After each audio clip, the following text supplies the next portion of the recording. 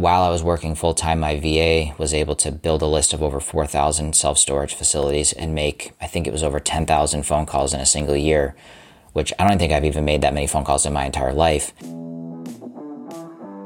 Welcome to School of Success, the podcast that will help you reach your goals and become the success story you've always dreamed of. Join us on our journey as we explore the strategies, tools, and tactics needed to build health, wealth, and personal development. Together, we'll uncover the secrets to living life to its fullest with host Brandon Hicks. So let's get started and make your dreams come true. Welcome back to another episode of the School of Success. In today's episode, I'm going to go through the specific steps for setting up your off-market system. I touched on these in the last episode, kind of at a higher level, but I wanted to break that down. There's a lot of steps involved, and I started to learn that with my background in engineering, thinking in terms of systems and processes, it really helped me lay out a framework and a process that ultimately I could hire a virtual assistant to do the majority of the work. And that was one of the things that worked out really well for me. At the time, I still had my full-time W-2 job. And so to call owners during the day is very challenging because I'm working 9 to 5 and you want to make sure you're calling owners at times that they're going to be available. And, if I'm working middle of the day and I've got meetings, to separate that is very difficult, and to go task switch between your W-2 work and then doing real estate is difficult. And for me, it was not sustainable. So what I needed to do was hire a virtual assistant. And because of the system and the processes within that system that I put in place, my virtual assistant was able to run 90% or more of the system without my involvement. It took a lot of time to get there, a lot of training modules and documents and checklists and things to get there. But while I was working full-time, my VA was able to build a list of over 4,000 self-storage facilities and make, I think it was over 10,000 phone calls in a single year, which I don't think I've even made that many phone calls in my entire life. And she was able to do that the first 9 months of the year. But the way I did that was by breaking the process down into high-level sections and then breaking those sections down into simple steps and then recording and documenting every step of the process, which took quite a lot of time. And of course, we learned as we went, found some gaps and things that I was missing, and we would continue to plug those by updating the process and the documents and all of that. But by the end of it, we had something that my VA, like I said, could run the majority. So what are those processes and what are those steps? Taking a step back and thinking about it from the bigger picture, we're trying to find leads. We need to contact those leads. And once we find a lead that's motivated, we need to pursue it by analyzing the deal. And we need to make offers and go through the process of closing, right? So if you break that down, it's really 5 steps. Find leads, find the owner's information, pursue motivated owners, following up, and then submit offers. It's 4 or 5 major steps. So breaking that down then further, finding leads. How do you find leads? First, you want to be specific. What is your criteria? What are you looking for? It doesn't matter if it's self-storage. It could be multifamily, any asset class. What specifically are you looking for? If it's multifamily, are you looking for 20 to 50 units, Class C properties and Class B neighborhoods? Is there certain market criteria that you want? Growing population, certain size of population, certain household income. Median household income is another important characteristic, both multifamily and self-storage. If your asset class is self-storage, are you looking for 20,000 to 50,000 square foot facilities? Maybe they are $500,000 to $5 million, built from 1970 to 2020. And actually, that is my buy box. So you want to be specific about what types of properties you're looking for. And then you want to be specific about where you want to find those properties. For me, I live in the Northeast, and so I'm looking up in the Northeast, but there's also some states in the Southeast where population's taking off post-COVID.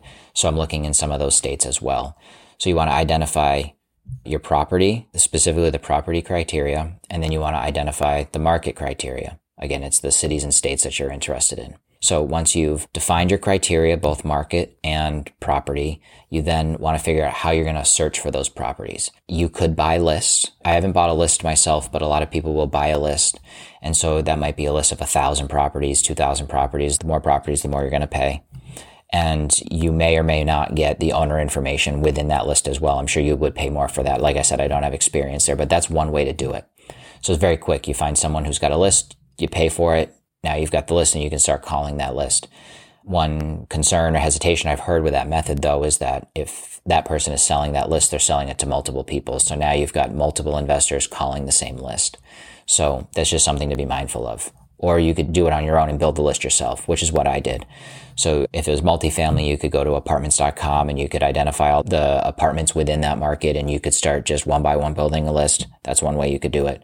You could also resort to Google, which is actually what we ended up doing for self-storage. No one way is necessarily better than the other. It's just how much money are you willing to spend on it? How much time are you willing to spend? So obviously building it one by one on Google is going to take more time. And if the VA doing that, then it's going to be how long does it take for that VA to find 10 leads and what's the hourly rate? And then you can figure out exactly what the cost per lead is. And then that might tell you whether or not it's beneficial for you to just buy the list. So these are all things that you're going to have to look at. Once you've figured out that criteria and how you're going to search, you got to get that into a spreadsheet somehow. So coming up with a standard spreadsheet, standard template with all the information that you need. A lot of times that information is just property name, street address, city, state, zip code. If you have the LLC information, that could be helpful as well, but it's only 5 to 6 pieces of information that you really need. So then once you've got that, you got to figure out how you're going to get the owner's information. That's what we call skip tracing. So that is taking the property information and searching the internet for any documents that are available to see what owner is tied to that property. Because sometimes it might be an entity, an LLC, an S Corp, a corporation that's tied to that property. And you don't really want to be messaging the LLC because they might have a registered agent or somebody who receives mail and isn't going to let them know. You really want to be going directly to the owner. So I ended up working with someone from Fiverr who has a number of the paid softwares, and that's just what they do all day long. So they're an expert in skip tracing. That's what I ended up using. But you could also use online websites like Batch Skip Tracing, or there's a number of other ones where you can just enter that information in. You basically can upload your whole list, and then in a very short amount of time, 30 seconds to a minute, will spit out all the owner information that is there. So that's a great way to do it as well. And then once you've got that information, you could leave it within Excel or Google Sheets, and then you could start calling that way until you find an interested owner, or you can enter that into a CRM and manage it that way. So there's a couple different options there, but CRM is a great way. If you're willing to spend a little bit extra money, then you can see how many times you've reached out to that owner. You can take notes. It's a lot more powerful than just using Google Sheets. So that's something that you could consider. And now that you're contacting, you got to figure out if you're going to hire a virtual assistant, you need to provide them with a dialer. They're not going to be able to just call from their cell phone. So you want to have a dialer that ties right into your CRM.